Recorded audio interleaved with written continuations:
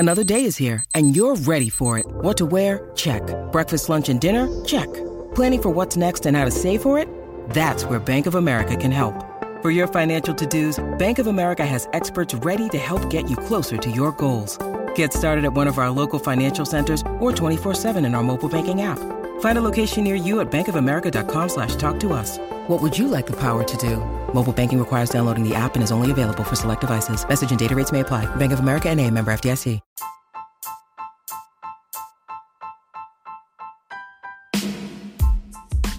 Hey y'all, I'm Monty and you're mixing with Monty, okay?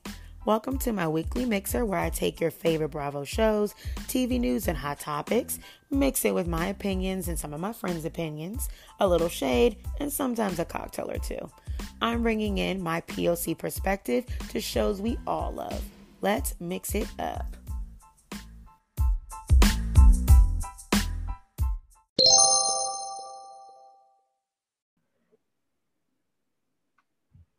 Hello, all you beautiful and wonderful mixologists out there. It is your girl, Monty, and you are mixing with Monty, okay? I am so happy because I am recording. I'm on the water. I am in the Baltimore Harbor. Can confirm and deny that Mia may live in the same building as my mother. I don't know. I truly don't know yet. There's a lot of evidence to support that Mia, the new housewife of Potomac, may live in my mom's building. And that's why I'm here. That's why this episode's late. I needed to get to the building, see if I could figure it out. And I'm going to shake down these doormen and get the answers that we deserve. And that's all I have to tell you. There's a lot of reasons why. As I know more, you will find out more. But I truly don't know. I'm not going to stalk the woman, but I will investigate. So stay tuned for that. Beyond that, I am so excited for today's episode because I am finally going to be talking Potomac. And I've been waiting for this moment since the show finished last season. They gave a full social media and real press rollout for Potomac. The ratings are supporting it. We are over 1 million on the premiere. I'm so excited you guys are watching. So naturally, I'm thrilled because it's my favorite episode. It's my favorite show. And TV was just really good this week. Potomac, New York was okay to me. And Beverly Hills was like destination television. It was my Nordstrom's semi-annual sale. I did make an appointment and I went and I was excited about it. And I am even more excited for the guest that I have today to talk about it. He is Black excellence in himself. And I'm very excited to have him on to give some hot takes. Y'all, he was over on my Patreon discussing all the Bravo hot topics of the week, and the contrarian in him got the best of me, and I was shocked. I didn't know. I warned everyone else. I thought I was prepared. I was not prepared. So I am excited to have him on the official podcast. If you want to hear his hot takes on hot topics, where we talked about Ramona, we talked about Atlanta casting, that had me in shambles. What he had to say. We talked about OC. We talked about Brown. We talked about everything over there. Head on over to the Patreon and do all that, and you can listen to that. But without further ado, the host of the podcast, Me, You, Housewives, and Marvel 2, Kendrick Tucker is here. He is back, and we are going to get into these Housewife girls. Welcome back to the show. I'm giddy right now. I love being here. I love our conversations. We get to talk Potomac. Like how amazing. Let's do it. Oh, this highly is favorite, honey. Look, if y'all didn't think Jesus existed before this, you know now, okay? You know now. If you never believed before, watch Potomac. You might challenge yourself a little bit. Exactly. Whatever entity or deity you believe in, know that it brought you Potomac. It's here. Okay? It's here. So even if you are non-religious, you manifested good for yourself, and here we are. Boom. Potomac. Predestination, baby. Let me tell you something. Potomac is interfaith. It's everyone. It is every woman. It's all in her. Oh my God. Not only, listen, you know some shit is good when you get the 75-minute premiere. Like that. Let me tell you, I didn't know that. Did you know I did not know that it was 75 minutes until I heard it on a podcast? I said, was I sitting there that long? I didn't know. And I was listening to Two Judgy Girls and I texted Courtney for clarification. She was like, the first commercial didn't happen until minute 14. I said, did it really? I didn't know. I was just suckered in. I was just in. I was zoned in. Oh my God. Okay, so we can't start there because we will literally spend the whole hour talking about Potomac. Right. So we have to end on a good note. So should we let's rank our episodes this week. What were your first is your fave, third is your not as fave, but like it was whatever. Like let's rank them, let's give them the Olympic medals. Okay, so everyone that probably was gonna like come over to my podcast and subscribe will probably change their mind after I say this. But number one, why are we starting with the contrarian so early? I know. I didn't. I know. I haven't even asked a real question yet, Kendrick. I know. Y'all stick with me though. Stick with me. Y'all. Let me bring you in. Number one, of course, Potomac. Even the pure elation I felt. I was just so happy they were back. Even when Potomac is just like a conversation between Candace and Giselle, it's everything I need. Like I'm just so happy they're back. That ending at Wendy's party, Lord, we're gonna get into it, but it was everything I needed. Wendy, I did not expect this from Wendy. Like I knew she was gonna get shadier, but with this new body came like new housewife realness. When she looked at Mia and said, "What have you had done? It looks like it's a lot." I said, "Wait, literally hold on. Have you ever shrieked? Have you ever shrieked before? Yes. I literally said, "Ah!" when she said it. I was like, "Oh!" Screamed and paused. I said, "Oh!" and I paused and said, "I'm not ready. I don't want to know what happens next." And you know what? The trailer is Wendy heavy. Wendy's brought it this season, and I'm ready. She's giving you everything, honey. Listen. Oh yes. We'll get into Potomac in a minute, but I remember we said on the Patreon, like this cast is all-star. There is not a single weak link, and I think that matters. Like they are really giving it to me, and it's only been one episode. I'm already just like, should I just wait like the whole season and just like binge it? Like I feel like I want to do that because I don't like having to wait 7 days. It feels rude.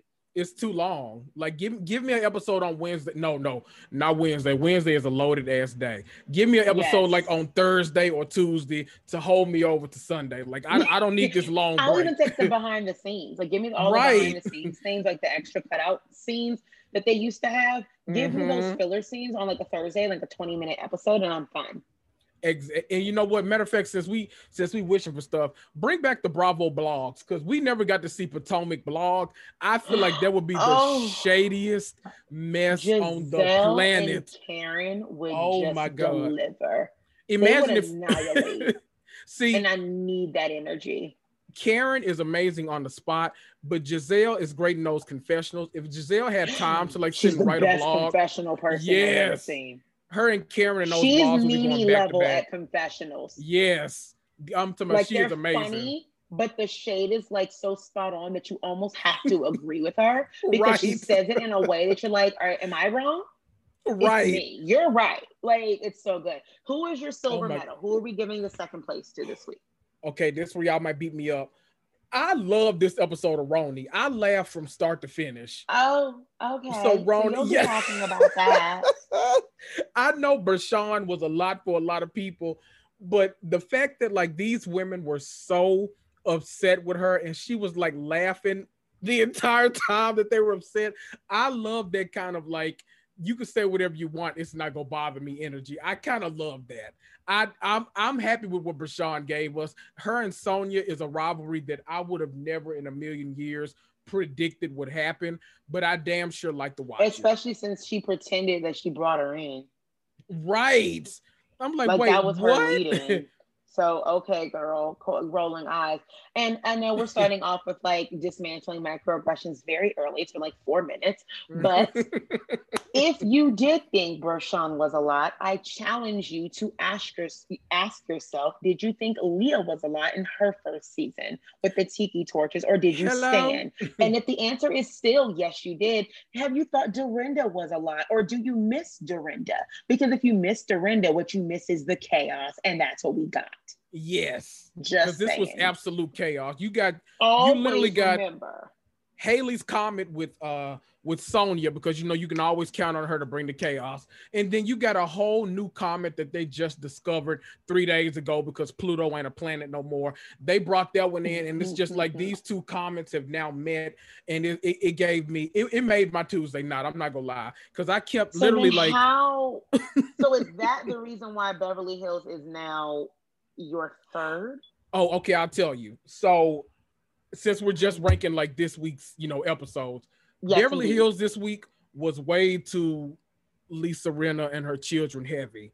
Like I could have done without all of that. Like I don't, me. If y'all don't know, like I know some of y'all have never heard me before, but me and Lisa Rinna, she doesn't know it, but we've been mortal enemies for a long time. But I'm coming back around. I'm coming back around on Lisa Rinna a little bit. But what's not gonna bring me around is Scott Disick. What's not gonna bring me around is this little boy from, what is it, Too Hot to Handle or Love Island? I don't know. Okay, I was about to, because I just got on the Love Island train this week, and I've been binging, and I'm kind of loving it. I'm not gonna lie, but it's a lot. I don't know if I'll be able to watch it live because Lord, Big Brother is 3 days a week.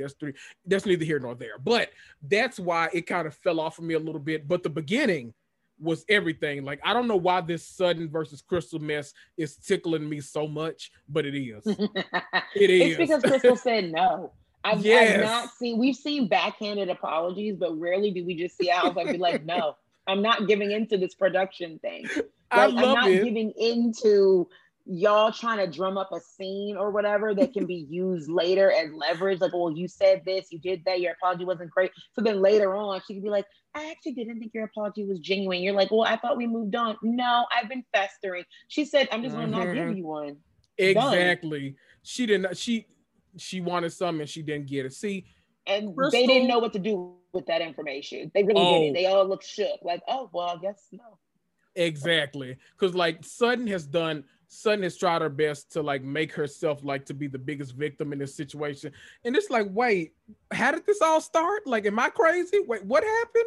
Crystal's the one that needs to constantly apologize. Like, if y'all don't get out of here somewhere, it's a lot. It's a lot. But I'm loving Crystal. Woo. Absolutely. Okay, so then let's start with New York. Okay. Then I think that Silver is a great place to start. Sure. Thoughts on this episode? Any really things to say? Oh, so for me at least, the best thing was because I feel like initially Brashawn's entrance was a tad bit off-putting to me. I'm not gonna lie.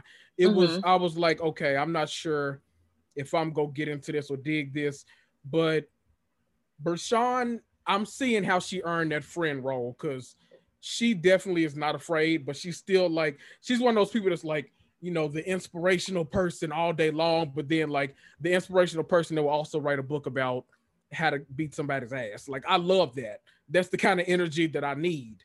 And I think they needed a different presence coming into New York to just kind of not shake things up, but to really kind of catch everybody off guard, because that's when we get like the best stuff. They literally were not expecting to be called boring. And it's like, well, like if the shoe fits. Right. It's like the Cherish twins on the Encore. Look, I bring up the Encore every chance I get, but like the Cherish twins, like they can be a lot for a lot of people, but one thing they don't do is lie.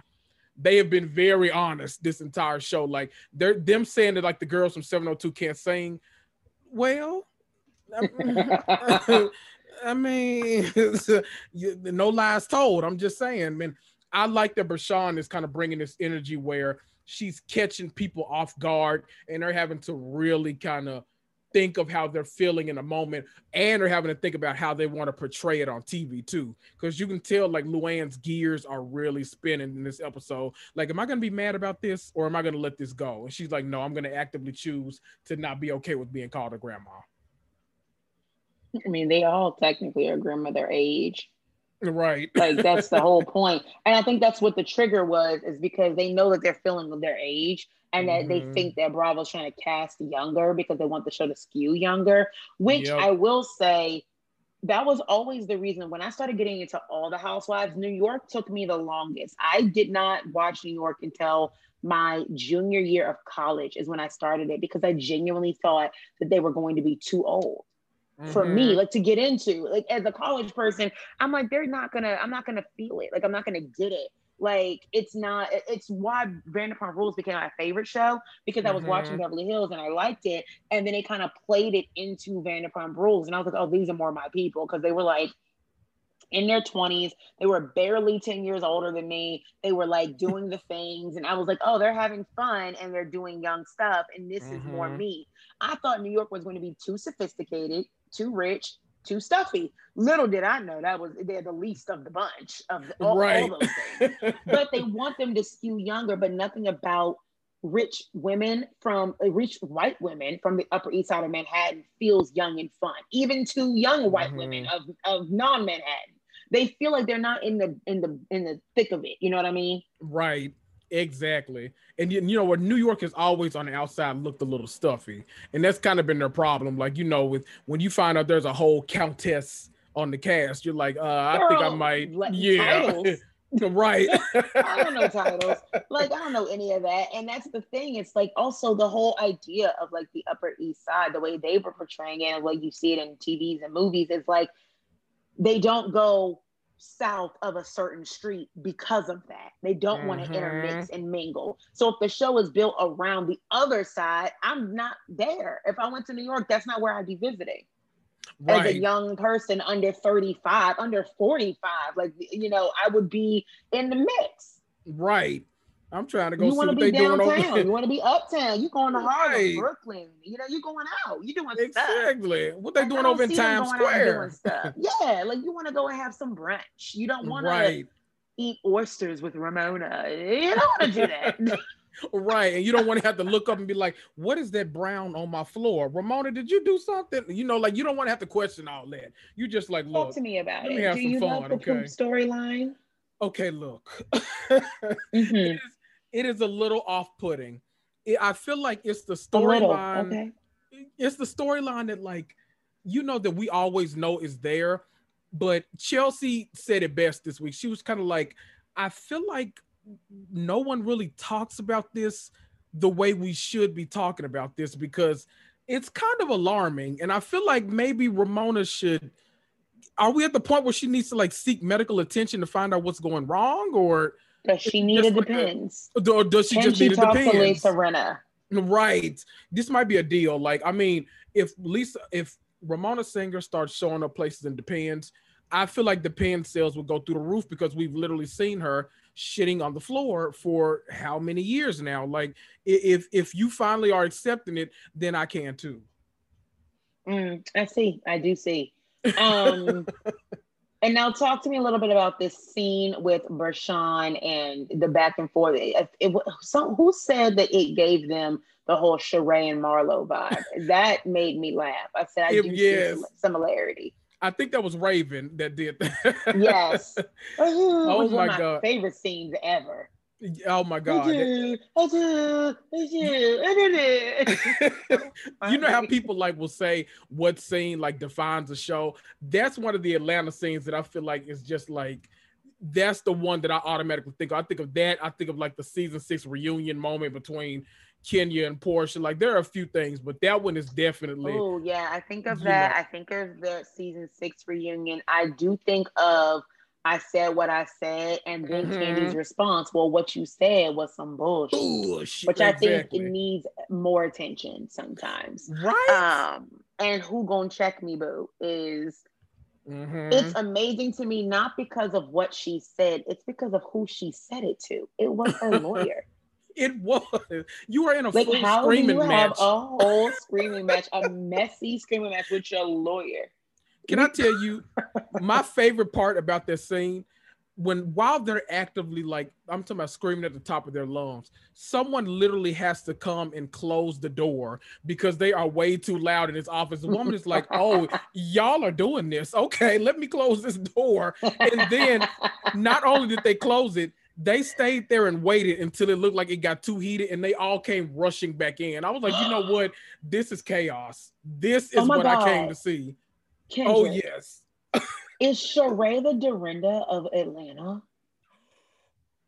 Oh, Maybe not as like drunk, but like inappropriately messy. Will get there, go there with you. mm-hmm. The storyline is giving very much real, but also very much tragic. The house Right. takes too long. We do feel weird about it. Like the Chateau Charest has been a thing for the longest time, the The same way longest. Dorinda's Bluestone Manor has now been a thing for the longest time. We love Mm-hmm. being there. We don't know what's going to happen. Chaos always ensues, and they're constantly getting into the face of people who are of equal or greater spar than them. I think Oh, Sheree might be a Dorinda. I weirdly enough, I feel like that is probably the most accurate comparison I've ever heard. That that Yeah. that might be. We need to like have someone from Harvard or Princeton or somebody like do a whole like comparison about this, because I know for a fact Real Housewives will be taught in classes in years to Oh, it come. Like it is. needs to, yeah, it needs. There are plenty of housewives. I've actually been in at least two classes where housewives have been using someone's thesis, like their paper. Like it See, happens. They bring it up in academia all the time. see, they had me doing like The Wire when I was in school. So I'm like, let me talk about the Housewives. Like, did y'all see Nene last week? Like, let me talk about that. But Yeah. I guess I'll talk about. Wow, It's that's so interesting. We will continue to develop that. Y'all, please DM me or something if you feel that that's true, yes. or We you need have a examples at better this point. comparison. Because Right. it's giving Dorinda energy, who isn't like the alpha, the front person of the show, but for some reason their energy is missed when not around, and you know Yes. it's there when it is around. It doesn't suffocate the room, but it is very, very, very present and Yes. strong, and that's a good thing for TV. Mhm. Huh? I'm interested in that. Yeah. So talk to me more about this scene between Bershawn and your thoughts and how the women were choosing to feel, react. Are you? I imagine you're on the side of Bershawn. You enjoy her her reactions to their reactions to her. It was whew, it was a lot. You know what? I always for some reason tend to side with the person that's being ganged up on, even when it's like justifiably a gang up. Same, same, same. Right. It was me and Denise. I didn't care, Hmm. didn't really love her or hate her. It was as soon as they all went after her, which we will talk about in Beverly Hills next. Yes. I was actively like, oh, I gotta be Team Denise because y'all are doing the most, and this doesn't even make sense. Same Right. with James Kennedy on Vanderpump Rules. The moment that they all came at him, and I watched him take on the entire reunion by himself, I was like, oh no, he needs somebody on his side because this is ridiculous. Like this is Right. ridiculous. Yo, he brought his Right. girlfriend out, and y'all are all yelling at her, and he's defending her and to all of you, and he's by himself. This is trash, and he's the youngest one on the cast. Right. Grow up. Sorry, go ahead. Please keep going. No, that was a word right there. That was a whole ministry that you just gave me, because I felt that in my spirit. I'm okay. I'm Bershawn. I did. I love what Bershawn gave. I think I just like the actual like unhinged moment. I love it when someone is just like cracking up, when people are like genuinely screaming and so upset at them. And that's definitely like what Bershawn was doing. Like she sat there, she told him like she didn't mean any harm by the comment either. Like I can understand like if it was something like if it was something that like deserved a huge reaction, like man, y'all are terrible mothers or something like that. Like that would be like okay, like you going too far now. But like her calling them grandmas, like when they're acting, not girls Boo trip hoo. esque, right? It's like okay, like y'all doing the most, and I get it, Rashawn. Okay, I get it. So I was team Bershawn on that one. And then once she tried to apologize and stumble in and claim that she was drunk, he was like, okay, now wait a minute. I ain't see you drink that much at the table, but okay, Bershawn. And so what? Right, I'm having a good right, time. We're on vacation in right. Salem. Insight child. We're here for 5 days. How do you feel about these long excursions, especially on New York? Because in New York, we were in the Hamptons. It was like 3 episodes, and they were only there for like Mhm. a few days.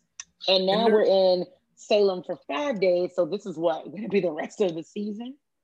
right. And it's like y'all keep doing this stuff with for some reason. Okay, so like they've done it on every show now that filmed with COVID. So I guess there was Bravo's like sweeping solution because they immediately went to Lake Tahoe in Beverly Hills. They immediately took a trip in Jersey. Did they go down to the shore? Was that early or was that later? It was one of them. Who knows? Yes, they did. Yeah, they went. They went immediately to the shore. Yeah. So whatever trip that Jackie didn't come to at first, they went they took a trip there, and so I guess that was their sweeping kind of solution to this. And I guess depending on the cast, it may work, but doing this with it's a bit of a struggle sometimes because I feel like New York is one where we need to kind of see them in their element. I know New York was shut down, but seeing them in their home life might help a little bit because, oh boy, I don't know, them being together and then two cast members going through the death of their grandmas and then two of them not drinking and then Sonia with this townhouse and all it's really just you have so many people out of their element thinking about other things, taking a group trip. And it's I don't want to, when I go on group trips, I'm trying to put everything aside. I'm I don't want to think about that. I don't want to think about work. I don't want to think about the boy at my job I want to slap if I see him in the street. I'm not trying to think about none of that while I'm out on vacation. I just want to get drunk and do this. So I get the energy that Bashan was coming with. I can imagine someone that's a 2-time breast cancer survivor, stage 4 at that. I can imagine you're trying to live life to the fullest and you get an offer to be on a reality TV show that you love for years. It's you know what? I'm trying to have fun. I didn't expect y'all to be, looking over your glasses at dinner trying to figure out what you're about to order. And then we go down to a library to have a party, a quote unquote party. I get it, Rashawn. I get it. I agree. I do. I honestly am shocked that she didn't get. I think they might have demoted her. I think she probably was supposed to be full-time. That's my thought. I think that she was, and they maybe didn't feel like there was enough storyline there or something, or this is just true tea. Maybe they thought there was only room for one Black person at a time, and Ebony gave them more of the narrative that they wanted.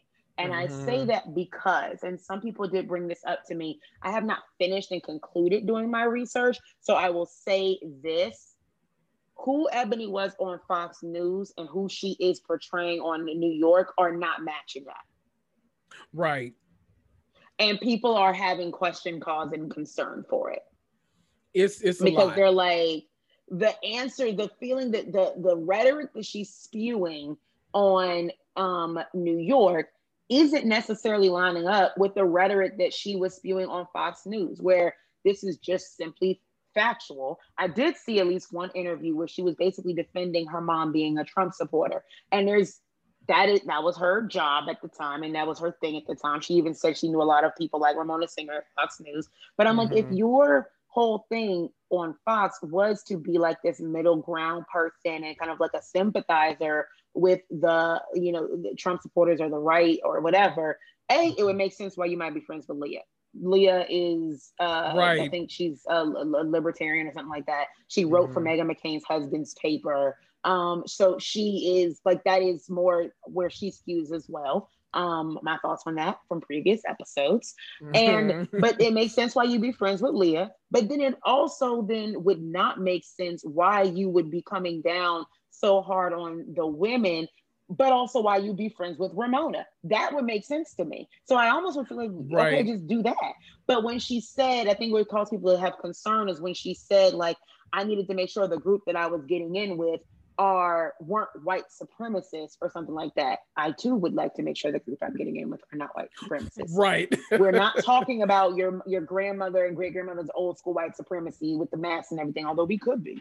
But we're talking about a very modern day white supremacy where it's just there's no room for anyone else but us, and giving up something of ourselves or for us that we feel like we deserve for reasons we don't know, shouldn't be given to anyone else. There is no more room for you. That is what she's meaning. It's right. You say it, yeah, you might matter, or maybe you don't say that, her life matters, but you're saying, well, that means that my life matters less, so I'm not with it. And that is where she's talking about modern day white supremacy, where you feel that any bit of equity and equitableness and equality that we could dispense might mean something less of you, and you're not ready to give that up, even if it means other people live different, live better, stay alive.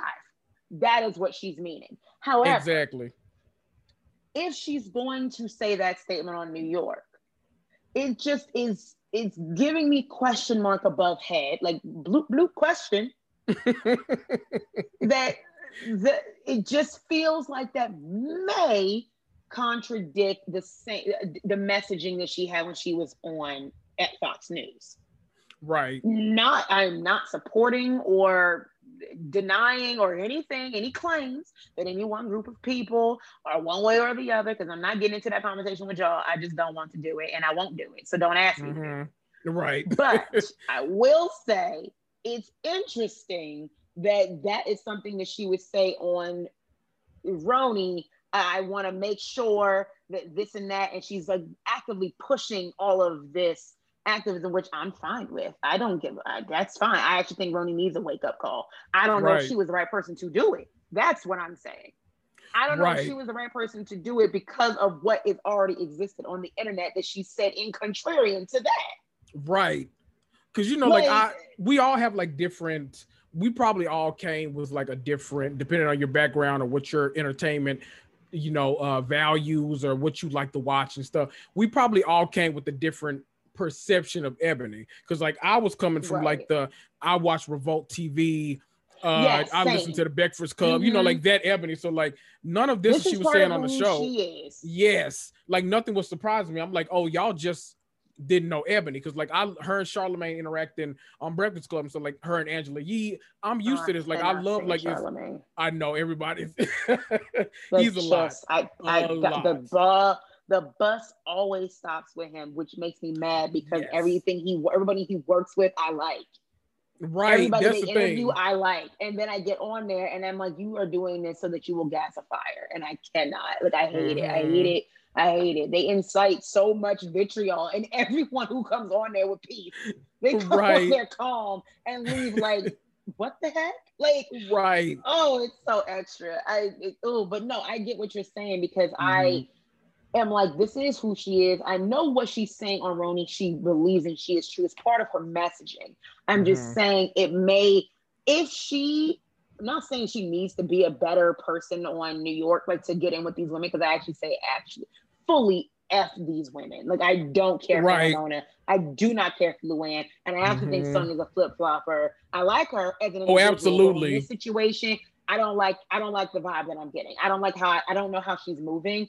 It didn't sit right with me with the koi pond conversation. And it's not sitting right with me that she was definitely agreeing with Luann and Ramona, but it was in Ebony's face telling her a different story. And then when Ebony's just trying to have a party, she was like, by the way, I think Ramona's trying to just have you as her black friend. Or she doesn't want anybody else to be on the Instagram or something like that. And I'm like, okay, but she wasn't in that space to receive that. And you did not even ask if she wanted to contemplate her own friendships right now. That was weird to me. But so it's giving me a lot of back and forth.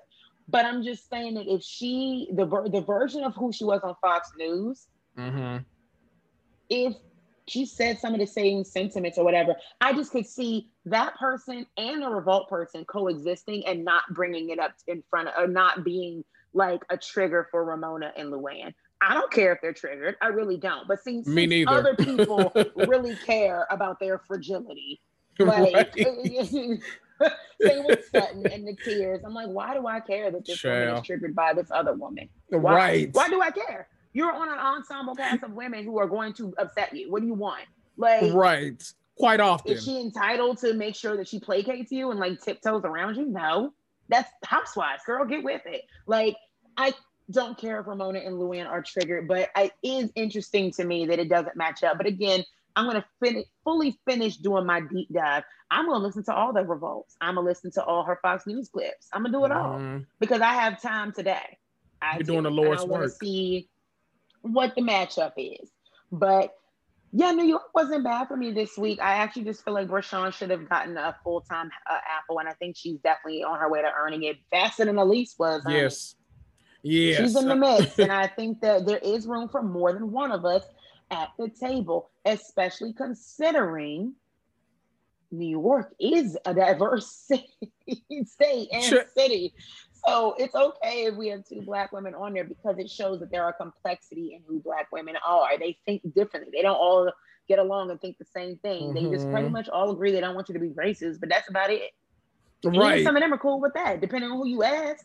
Like there's complexity there, and I like that. And the reason why we need complexity on those shows, I will repeat this every time I get the question, is because, and we haven't needed it yet on Potomac, but we had it on Atlanta. So y'all bringing up that we don't have diversity on Atlanta. Kim was on there more than a day, people. She was on there for years. Years.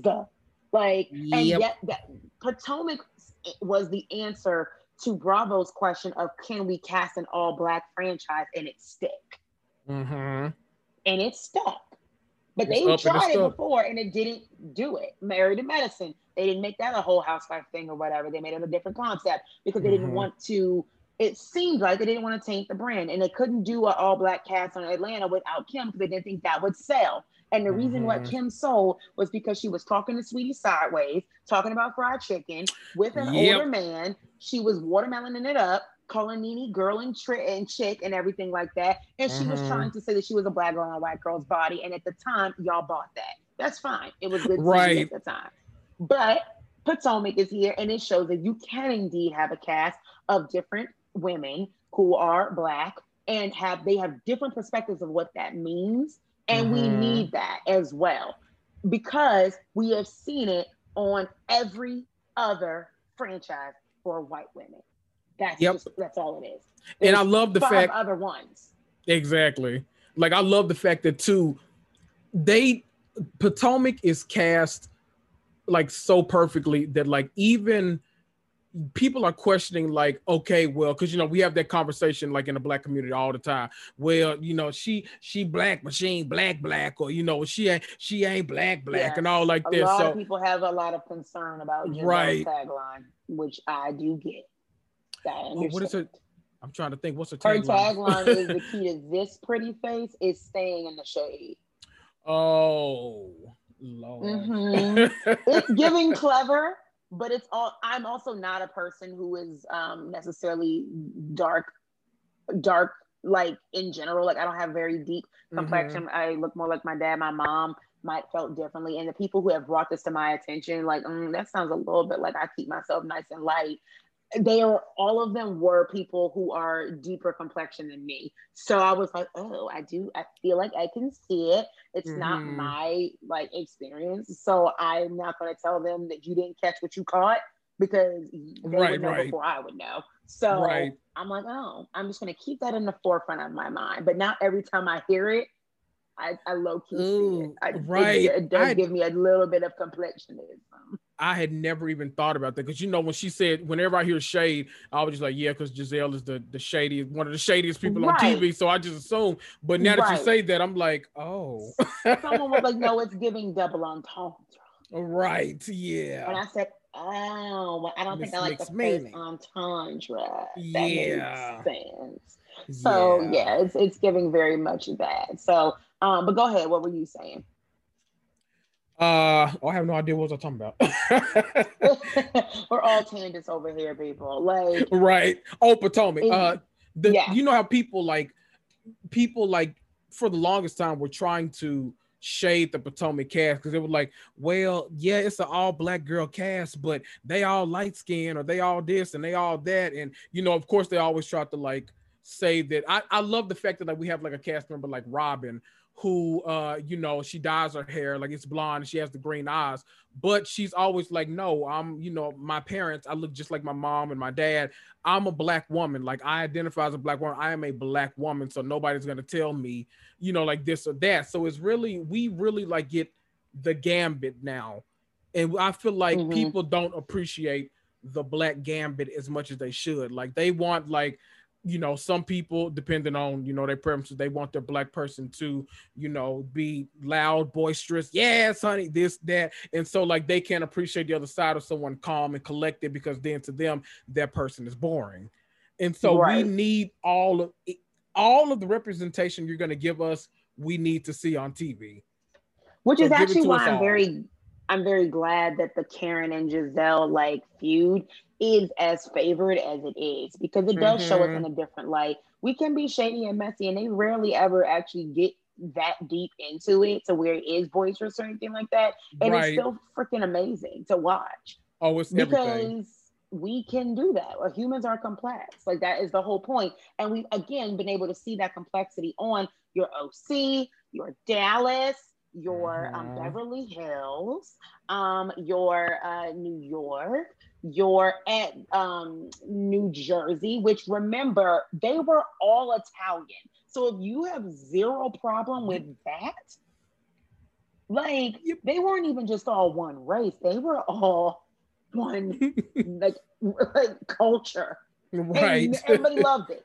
They thought it was the best thing ever. They're flipping tables and pulling hair and they're prostitution whoring and they're punching people and they're tackling each other. Cameramen fell over at the christening. Oh yes. Oh, the camera fell. And I feel like we don't acknowledge enough that all happened at a baby christening. Like and it all happened episode, I think 1. Oh, it was episode 1 of season 3. Yes. Yes. It happened episode 1 of season 3. That's how we opened the show. Right. And it honestly is really only calmed down because it's been a little bit more boring. But it also, you know, since we've gotten some other people on there who are not necessarily Italian, like Jen and Jackie, and though they are, and even Mars, I think she's Hungarian, though they're all still, you know, white presenting, there's still complexity on that show. And no one has an issue there. But some reason Potomac and Atlanta must immediately be reprimanded for being all that. How dare they? Yeah. Anywho, let's get to the women who these are white women that I absolutely adore. It's the Beverly Hills cast. I'm having a great time. I don't know why. I'm loving this season. Why. You know what? It's so much fun. Someone asked me that Erica too. Is terrible. Right. People are I hate that I'm having fun with this. People are asking me like, what's the difference between like, you know, all of these like our staple shows like, you know, Atlanta and New York, like struggling so hard during COVID, but like a Beverly Hills is shining. I'm like, well, Beverly Hills really had nowhere else to go but up. Like they had been kind of struggling for a while, and like now they're actually giving us cast members that like actually are looking forward to delivering drama to us. Like that's a good thing. They did great. They've gotten much better at casting this like Beverly Hills, and they actually are ready to mix it all up. So Beverly Hills, they're doing what they need to do. They're doing what we've been wanting them to do for like 3 or 4 years now. So I'm having an amazing time with Beverly Hills. Yes. So the episode is pretty much broken up into 2 major parts, or 3 major parts. There is the Crystal and Sutton feud that we're concluding, where she says no to the apology, but she does apologize when she knows more about why Sutton's triggered for triggering her in that way. But stands by her words, and I appreciate the way Crystal handled that. I'm like, yes. She's like, I'm not changing my words, and she's standing in her convictions, and I wish more housewives would do that and not waver. But she's like, I'm not here to hurt you, so if that is how you feel, I don't know that, so I don't owe you an apology just because you're hurt. But now knowing that, thank you for telling me sorry that's how you feel. But that is like, that's very housewifey of her, and I was appreciative of that. And they kind of were able to squash it. And then we basically move into COVID and how Kyle gets it. It was basically like a super spreader event, and Kyle gets COVID, and Dorit, and I think Kathy too, right? Yeah, it was 3 of them that got it. Oh yeah. I think all 3 got it. And they all get the thing. We somehow only focus on Kyle getting it, which was very weird to me. Right. But they're filming basically on Zoom because they're supposed to be quarantining, but that's when Erica gets all of this news. But before that, you also said that you didn't love this episode because of Lisa Rinna, and I realized I fast forwarded so much of it, but I did write in my notes, why do we care? ? Like, I love that Lisa had all her Hervé Ledger, like original bandage dresses. That is timely. That is fashion. Put that on like BravoTV.com. Right. Do like Bravo Insider or whatever that stuff is that they Why do. Why do I care that she's FaceTiming Delilah? We don't. And that was the issue. Okay. Like I feel like I've felt like this a while, but I feel like Lisa Rinna's daughters are kind of being shoved down our throats, and it's By not her. something right, and it's not something I'm very interested in. Sorry. She wanted to be Yolanda so bad, and she's so glad Yolanda So is gone. bad. She really thinks that she can do it now. The Kardashians made her the Kardashian adjacency is what she thinks is going to get her kids finally there. It's not. In fact, Sophia Richie, when she dated Scott Disick, lost almost every brand deal that she had, pretty much. Like, she did not soar. She plummeted because they did not want to see a girl that young being like preyed on by this older dad. Like, right. no, it's weird. Who historically like, preys on young girls. Right. Like, this is not a good thing. In fact, the track record should concern you. Also, he's not even a Kardashian. He's Kardashian adjacent. Exactly. So you adjacent. Like, it's too much. Exactly.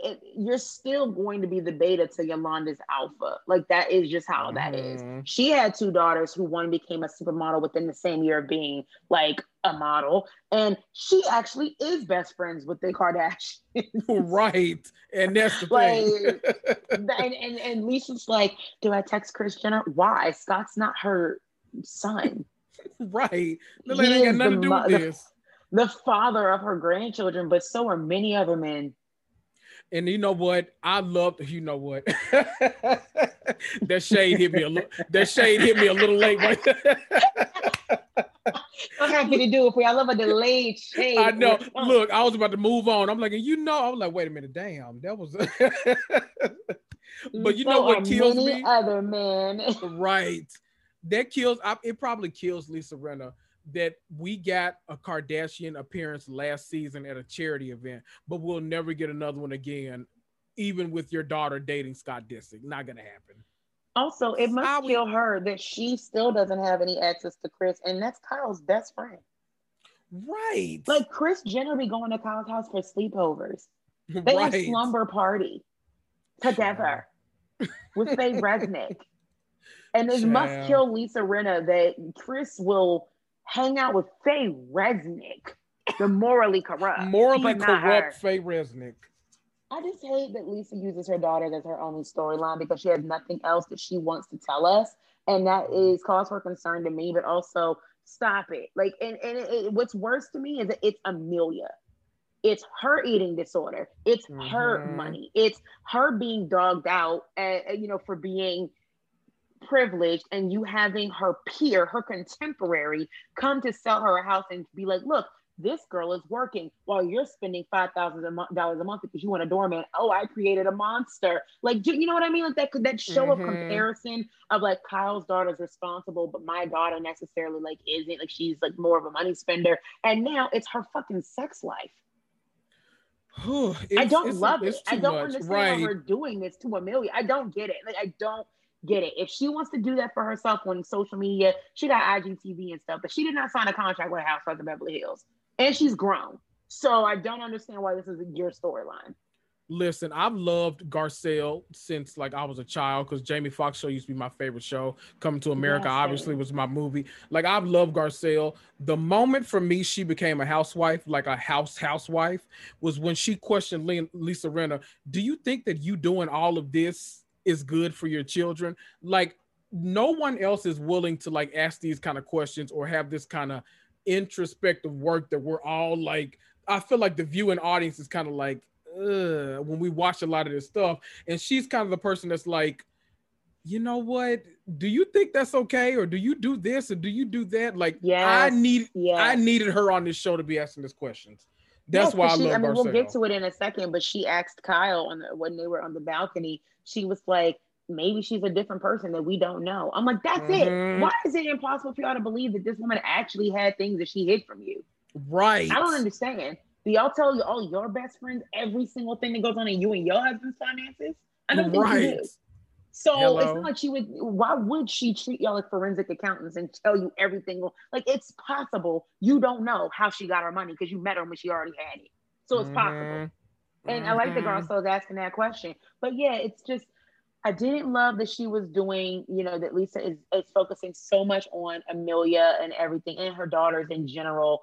It's not great. And to me, it opens up the door for someone like Sutton to bring her ever so proper daughter in there, Porter, and say, yeah, I don't actually think that our girls will be getting together for a play date, which don't love Sutton always.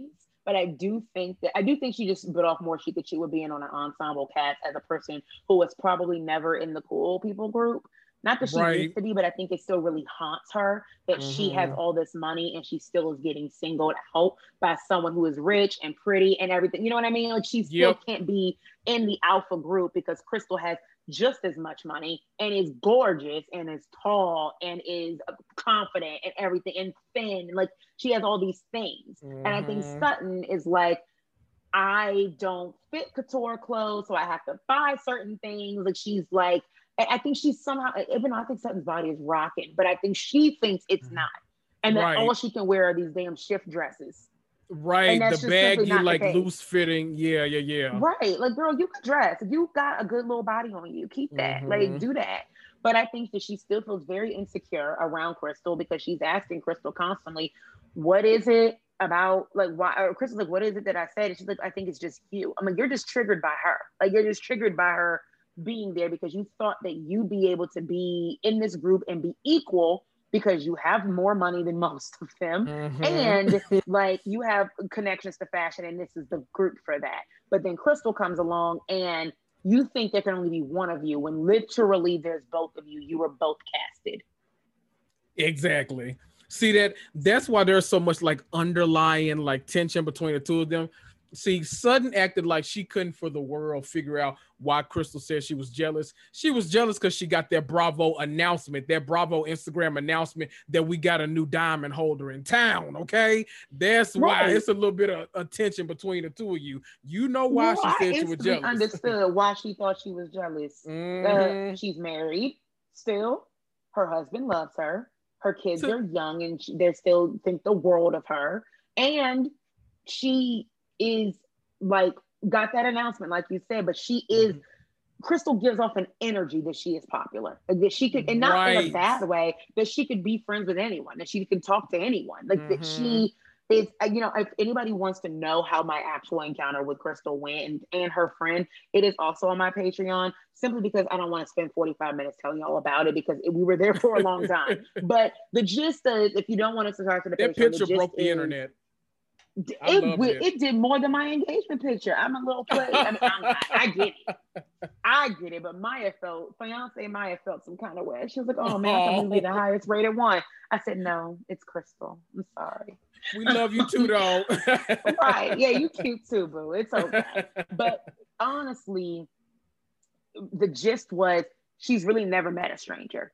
Even her friend was like, she's been friends with everyone. Like, you know, they were roommates in college who I talked to. They were best friends since they were 11. They were roommates in college and everyone told them, don't do that. You won't be best friends anymore. They're even closer now. The girl literally flew to DC just so that she could see her friend. That was it. Wow. But she had to do Watch What Happens Live in the middle of her trip and she went to New York, but she didn't fly to New York. She flew to DC. Wow. That she wanted to be with her friends. So she's never met a stranger. She really likes to talk to people. And she's always been in a bubble and just got a lot of big social people. And it's worked out for her. And Sutton has prided herself on being a socialite. And she kind of isn't anymore outside of this group. Right. And so I think that's concerning her. Yes, exactly. So there's that. But it did make me laugh when she was like, you know, our daughters are around the same age. We have to get them together. And Lisa Rose looked like a play date, but then it was Sutton's idea. But then in the confession, she was like, actually, I don't think we'll be having a play date with her. That made me laugh. I was like, Sutton. Oh, I hollered. I love it. Right. I hollered. And Sutton doesn't realize either that she could literally like Sutton, if she leaned, I think she's having like an internal conflict because she knows that like last season, her coming in and like abruptly mixing it up and like saying things that other people wouldn't. She knows that got her favor with the audience, but also like, you know, that like when you're full time, that might not always be the case. And plus, but you like have the choice of like, if you want to be like the fan favorite, like you can be over here because you're like you're off camera friends with Garcelle. Like y'all are close and everyone loves Garcelle. Y'all could be a duo. Like y'all could tear through Beverly Hills and like give us everything we need. Yes. Or you could be over here in that villain spot and kind of shake it up. So I feel like she's trying to toe the line between both, but I don't know how long she'll be able to do that. Yes. You know what? I just realized that she allegedly didn't get her diamond last season because she couldn't film her kids. But I guess now that Porter is of age, she can film. But I'm like, right. No offense to this young girl, but I'm like, is this what y'all was worried about being on TV? I'm not. Right. I mean, she's just so, I wouldn't even say she's regular. The girl is Sutton. Mm-hmm. Just exactly. Honestly, less exciting. Like, and that should say something. And you know what? As soon as she popped up on screen, I was like, wait, Sutton's kid? Well, what do you mean Sutton's daughter? Like, I thought they couldn't be on this show. But then when she started talking about being in a sorority, I was like, oh, okay, gotcha. Okay. Yes. So and now wonder, the dad doesn't matter. Right. Because she can choose. Just like Spencer on OC with Tamra. It made me wonder, were they sponsored by Kappa Kappa Gamma? Like, they talked about it for so long, and they were like going back and forth and shading each other in a promotional way.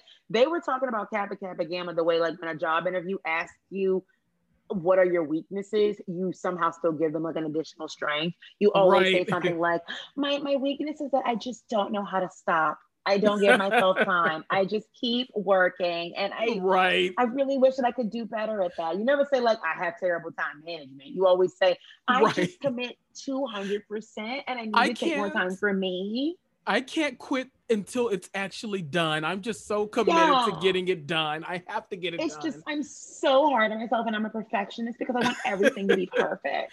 I'm such a Virgo. I do put my name on. That's it. Like, that's what they were doing with Kappa Kappa Gamma. Goes, well, we call it Kappa Kappa Genius. Oh no, now we're just known as like the pretty girl. There's some, well, back in my day, we were the pretty and fun and popular girls. Oh, now we're all very smart. Oh, you guys. It's like, it's like, wow. Marsha Brady Hill. Right. Like, maybe I need to check the sorority out when I go to college. Like, okay, like, get out of here. Oh my God. I literally went to Instagram to see if Kappa Kappa Gamma said anything, but I guess they can't even show like favoritism on there. But if this girl was like running for like sorority president or pledge captain or something, she got it now. Oh, she got it. Yo, yeah. She come back next season with a title. Yeah, I give her that. Yeah, absolutely. Okay, so now we have to get into the real thing. Go ahead, tell the people what you think.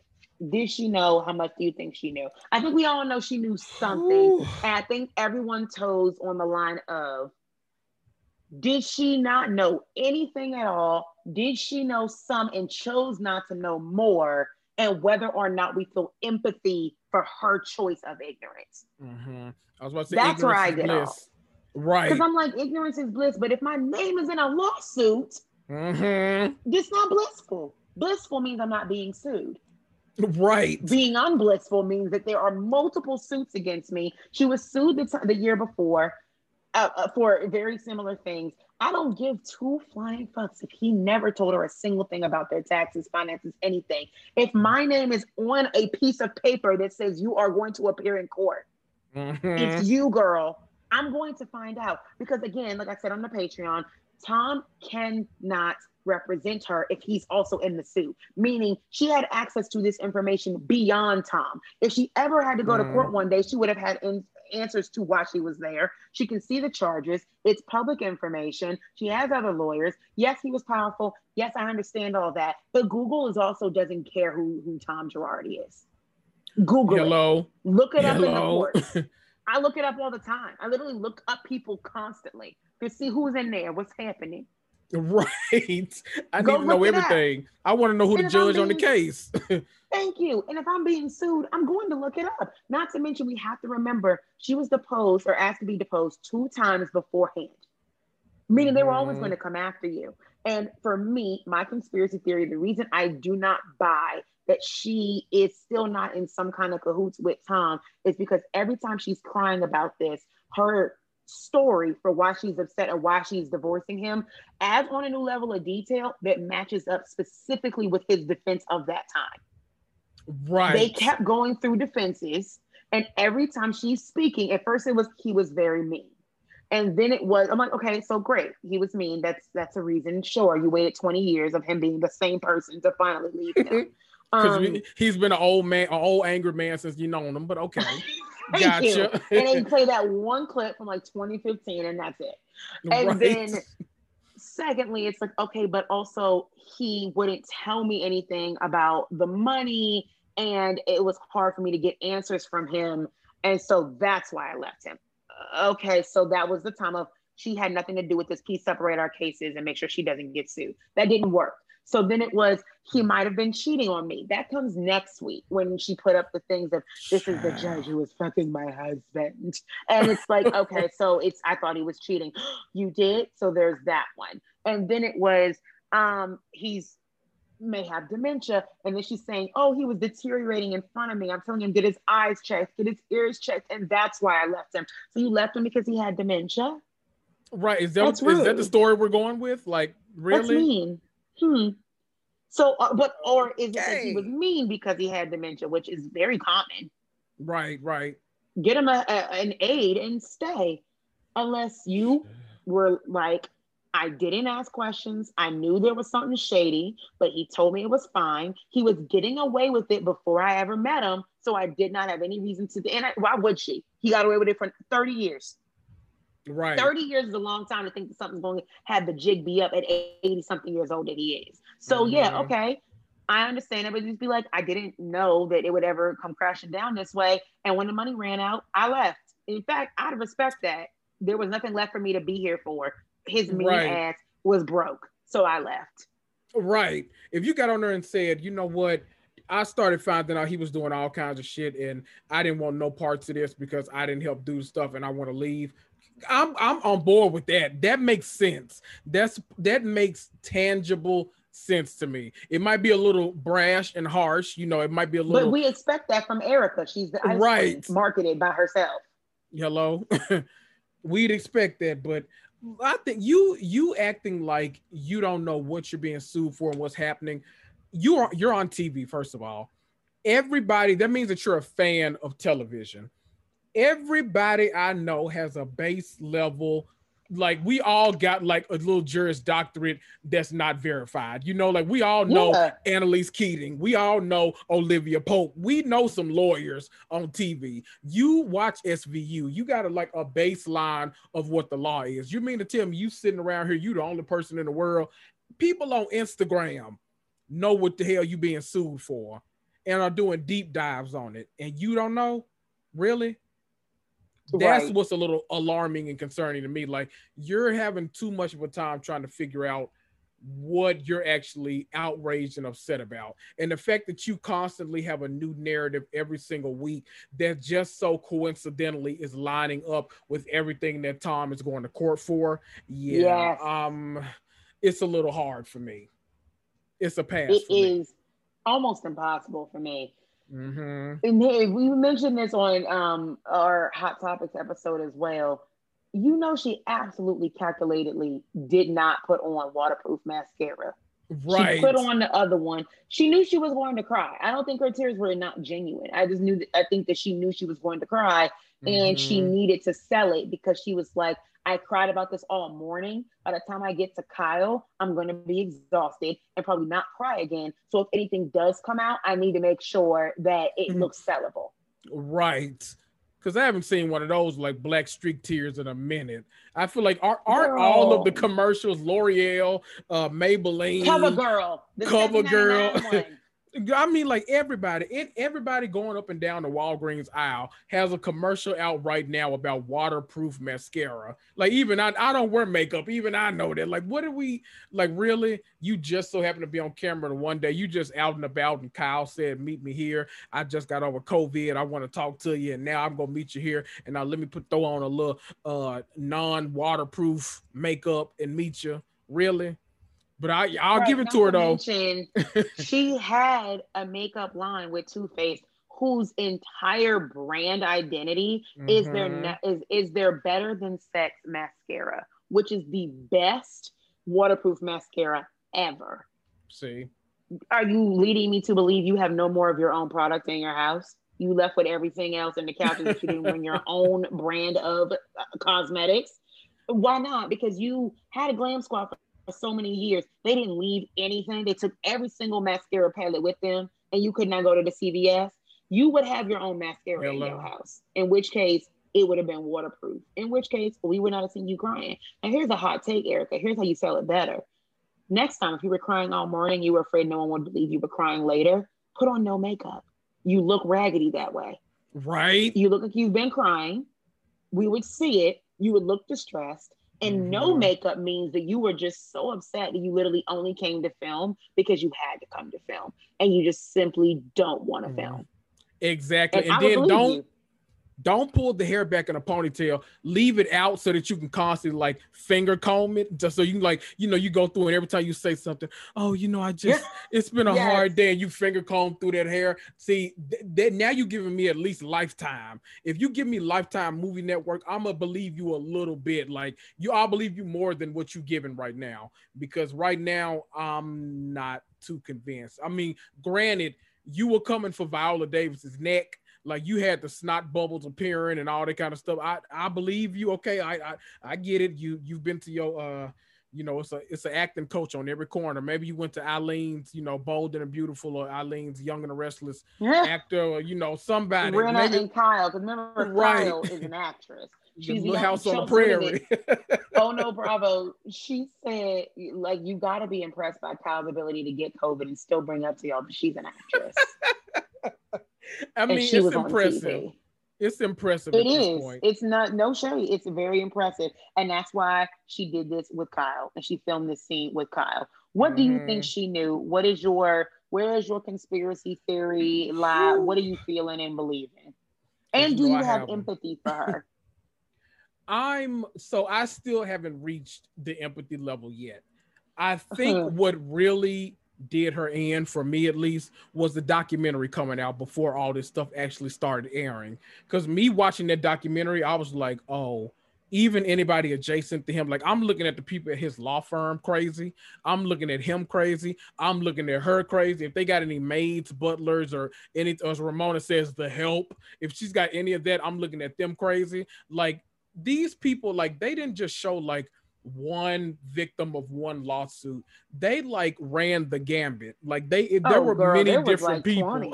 Oh yes, and it was a lot of people. There were plenty of people that won against him. Like they sued him for his money and won. To me, if my spouse is getting sued, I'm going to look it up. Right. I don't care if he told me nothing. You can get around him. He's 80 years old. Right. You can get your own lawyer. He's at work all day. You can go look through something. You can go through his office. And to me, I don't think that this is a Teresa Giudice situation. We saw Teresa for years be dumb. We've seen Erica for years be calculated. Right. So I don't think that you could just, if it's true that allegedly the $20 million was transferred to her account and you're being sued around the same time, or he has been sued before, it doesn't take a rocket scientist to jump from A to B that he might be trying to hide this money. But also, where did this money come from? And why are you putting it in my account? Put it in your account. Put it in your associate's account. Put it somewhere else. You got judges in your pocket that you are allegedly sleeping with. Put it in her account. Right. If we supposed to believe it. If you want to make sure I have plausible deniability, why would you put it through my account? I know now I can know too much. To me, it's amazing that she's even on this show. I know she needs the money, but like, I have no empathy for her yet. Even though I watched the documentary, I was like, I don't think she knew a lot of these things, the details. But to me, even though the devil's in the details, it's also in the plan. You knew that the money was coming. No trial attorney has 2 planes, period. Right. There is not a lawyer on God's earth that has multiple planes. Because, I mean, listen, it's been the questions that I've needed answered a long time. I've been very confused as to how, like, I get it. Like, I know lawyers, depending on the people you represent, can have money, but like, it's time to start looking at like, right. It's time to start looking at how you got two private plane money. That's a lot of money. Like, I don't know if Tom has ever told us anything he's done at that magnitude. Their lifestyle has always been a little, it's a stretch to me, a little bit of a stretch to me. I don't know about that. Like maybe even if Mm-hmm. Go ahead. Go ahead. No, I'm like, maybe like I get you can fund your lifestyle. Like I get you can live check to check, Erica, if you're doing like the music and Broadway and the book and the shoes, all this kind of stuff. But even that, $40,000, what is it, a month, a week, whatever it is, Yeah, a to keep up month your for lifestyle. glam. Child, that all of that is a stretch to me. So when this stuff started like raining down, I was shocked, but like not really. You know, like it was like now like pieces I've been missing from the jigsaw puzzle have finally slowly getting put in. I don't know what picture I've been creating. I don't know if I was, it was a Faye Resnick picture or what it was, but the picture is now starting to become whole now that these lawsuits are coming out. And then I'm asking, where is her little glam house? Remember that house that she had? It was like just for like where she had Teddy come, right? And they were all there, and she was like, Teddy has. They was like, you can't have anything but water because we have sushi and champagne. Mm-hmm. I think someone said like that was like a little condo or an apartment in LA. So if that was just hers, because I imagine it is, because we haven't heard about it being sold with his assets yet. Why didn't she move there? Why did she move to a $10,000 apartment or a little house? Also, you ran down a list of all the things you are doing that means you can afford the house that you just moved into and that you're going to be okay only 2 episodes ago. In which case, I don't feel bad that the victims can now ask you for money because he has none and you benefited from it. Right. We watched you spend it. Even if you didn't know where it was coming from, which I don't believe fully to a degree, but I don't fully believe you knew nothing. And someone did make a good point. They're like, they've had boyfriends and stuff who have been like, they tell you nothing. They're on the hush, hush, absolutely everything. And a lot of lawyers are like really hush about what they are doing in their finances. I understand that. I understand that if anybody would know how to hold things in and hold their water, it would be a lawyer. Where I think that ends is that she was named in more than one lawsuit. Right. That is when things get open. They didn't subpoena her and say, guess what, girl? We're not going to tell you any details. You're going to be sued. She might have asked him what this means for me. But I think that conversation was more of, do I need to go somewhere? Am I in trouble? And he probably was like, don't worry about it. I'll fix it. Right. And she don't know how he fixed it. He just fixed it. And she's like, well, he knows everyone. He's very powerful. It'll never go anywhere. So she stopped asking questions. But if you're named in lawsuits, you know what the charges are. You knew what they were. You knew exactly what he was being accused of. So in which case, the idea that you knew nothing about where the money was coming from, to me, is impossible because if my spouse is getting sued, I'm going to want to know why. Right. As often as they like reference blogs and articles and stuff on this show, you mean to tell me all the ones that you aren't reading are about you? Really? Right. And then it's like, especially since I know you know it because you said, well, I'm a gold digger this week and now I'm a conspirator next week. I'm like, so you did read them. Great. So you'll reread online, but you won't read your own subpoena? Right. Girl, make it make sense. Especially because to me, if you're doing nothing, if you have nothing to do with it and you were like, this is what is being alleged, I wouldn't spend the money. You were spending it up until right now. And if it's naming me, now remember, he was sued more than once, according to the documentary, which is getting just public information. He was sued more than once for money from victims that never got paid by him. Right. So it's very clear to make, again, the jump. They never got their money. This was their settlement. I know how much money we have. Is any of that money possibly theirs? Question mark. I would think that in my head. And for argument's sake, say she didn't think that because she's that narcissistic, vain, and never thought about anyone else but herself, which would make sense because she still has never acknowledged the fact that she could not do this to victims. That wasn't her first line of tears. She's like, I'm going to talk about it, but I'm not going to talk about how I would never do this to another person. I'm going to talk about how this is the worst for me. That is a good point. I hadn't even realized that. That's an amazing point because me as a person, my first thing would be like, I would never do that to someone. I would never knowingly sit there and like ruin these people's lives when I'm trying to like live an extravagant lifestyle. I would never do that. We haven't heard that from her. I don't think online, on the show, in interview, nothing, nowhere. No, because that's not mattering to her. I honestly think she feels like, why are they mad at me? He was doing it. That's what she really wants to say, in my opinion, is why am I getting the slack? Because he wasn't spending it like you were. Right. In fact, he was spending it on you. Right. That's You the were the one thing. who flaunted it. You said it was better to be rich than to be poor. I agree. Never been rich. I would love to, but I wouldn't want to take it from someone else. Like, Right. that is the thing. And again, people won this judgment against him for years. Like Mhm. 2015 and 17 and 18, hundreds of thousands of millions of dollars are being alleged to not be paid to these people. I can't imagine the question wasn't, do we need to give them money? Like, is this going to come from our account? And I feel like that probably was the question. And to which he was like, no, you'll be fine. And she's like, okay, I don't have to live any differently. But I'm like, okay, so then where do you think the money is coming from? Like, I think that she chose ignorance, but I also don't think she's stupid at all. Like, her default setting isn't dumb. So I also don't think she was that ignorant. I think she Right. turned a blind eye willfully so that she can continue to live this way and is now mad at him because she now has to go down and probably harder than he is. But that's Right. not Oh my yeah. problem. Absolutely. She Is it absolutely has to go unfair? down harder than them. Sure, like, but they should come and get his money or your money because you're the one who Mhm. spent it. Even if indirectly you spent it, you got to enjoy the luxuries. These people didn't even get to have what they were owed. So now that you've See. spent 20 years in private jets and chapels in your house, they can go get their surgery. Thank you.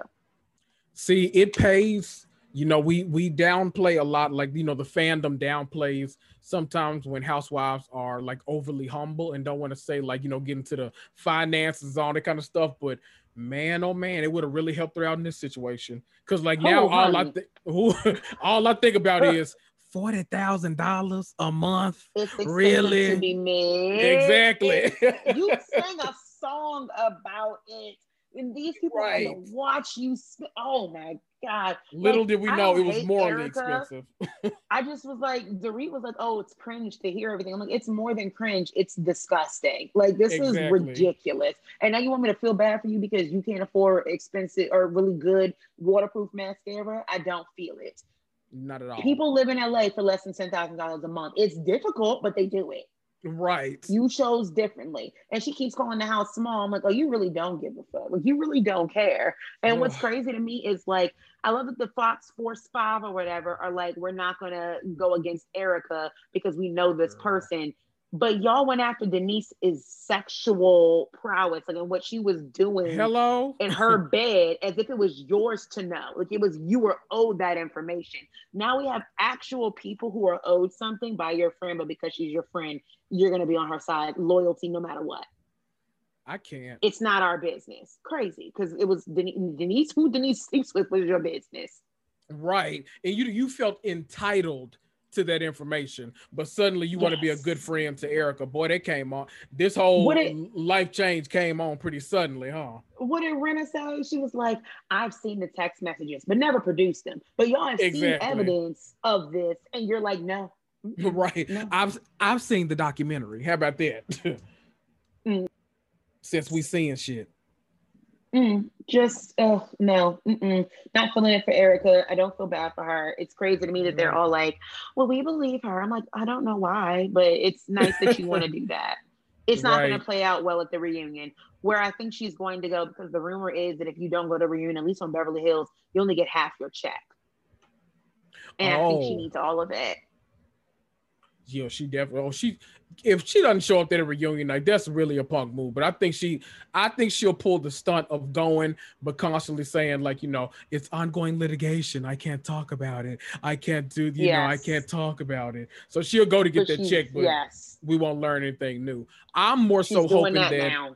right. I'm more so hoping that they ask the questions to like Lisa Rinna and Kyle, why they choose to believe all of this stuff, but are so, hell bent on bringing everybody else's business to the forefront in the past. That's the questions that I need answered, because I Yes, still don't Rena feel like is we've gotten an answer. the truth seeker, but is Mm-hmm. not interested in knowing more. She's not even asking the questions. Garcelle's the one who was like, do we know somebody different than what we see? Right. Maybe we don't know her as well as we think we do. And Kyle's like, no, we do. I've been friends with her for so many years. But didn't y'all also say when she filed for divorce, it's Erica. She had to do it this way. She couldn't tell us. Right. So y'all's relationship is that she's secretive and private, but yet you know who she Gotcha. is. Okay. Gotcha. Right. But Denise asked for privacy and you were like, no, air it out. Right. It's the hypocrisy for me.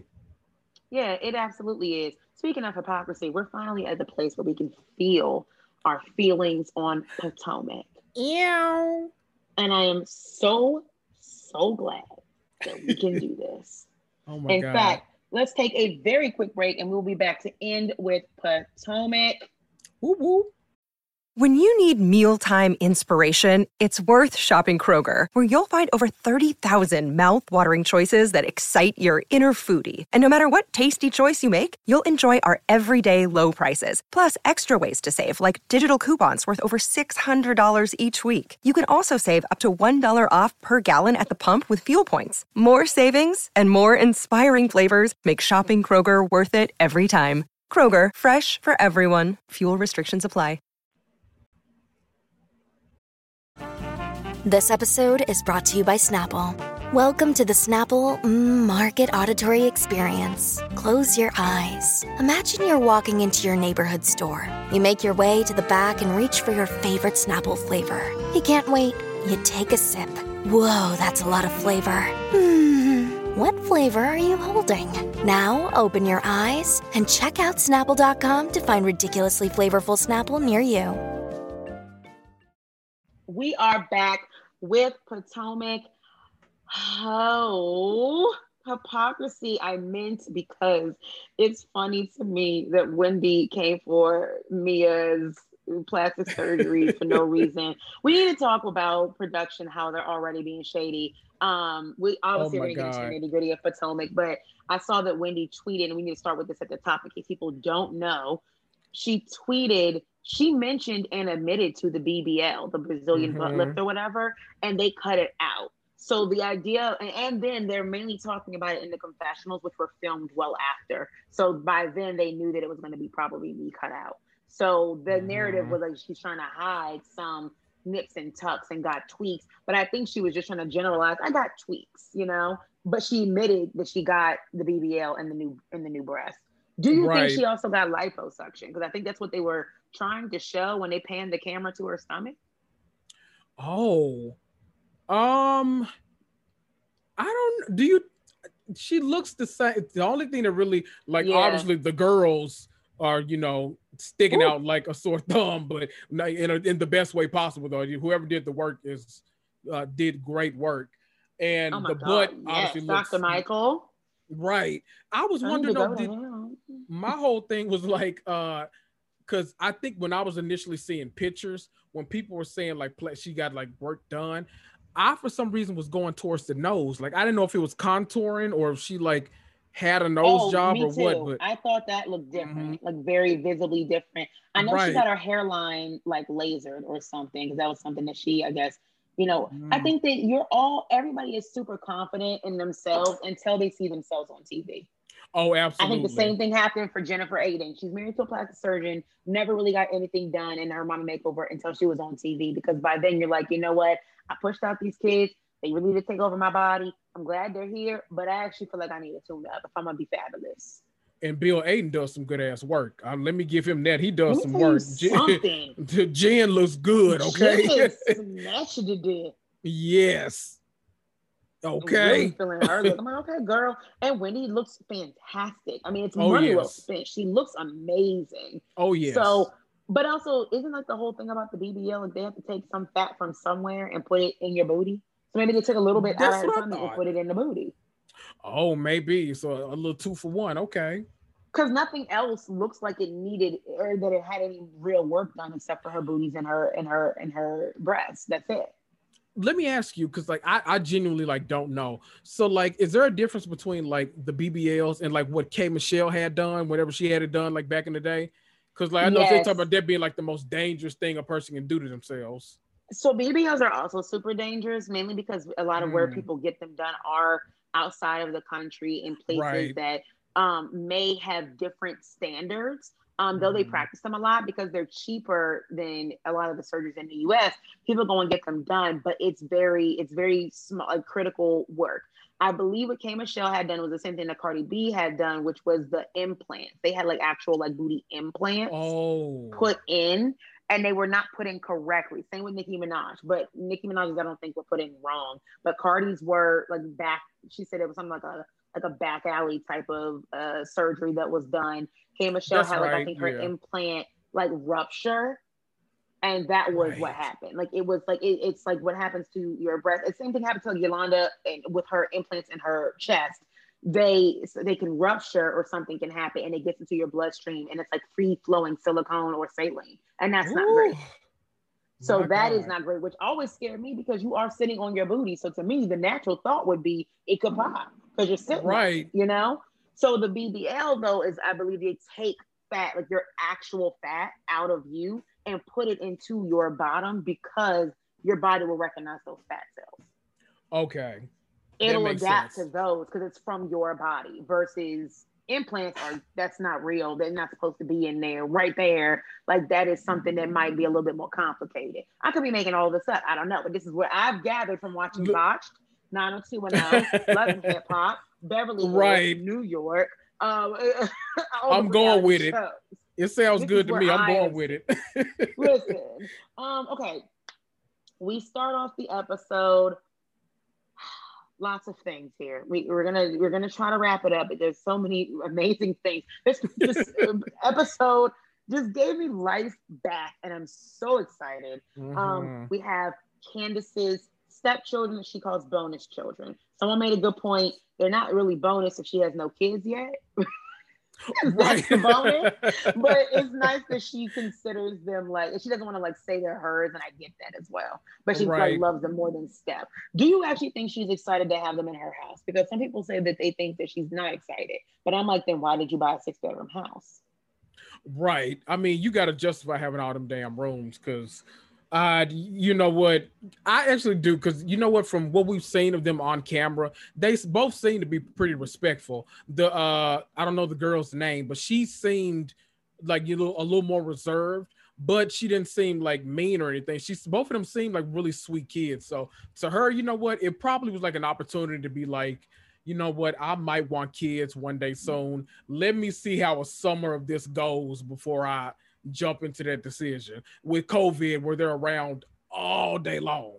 So I think, you know what, I think she was probably happy to have him there.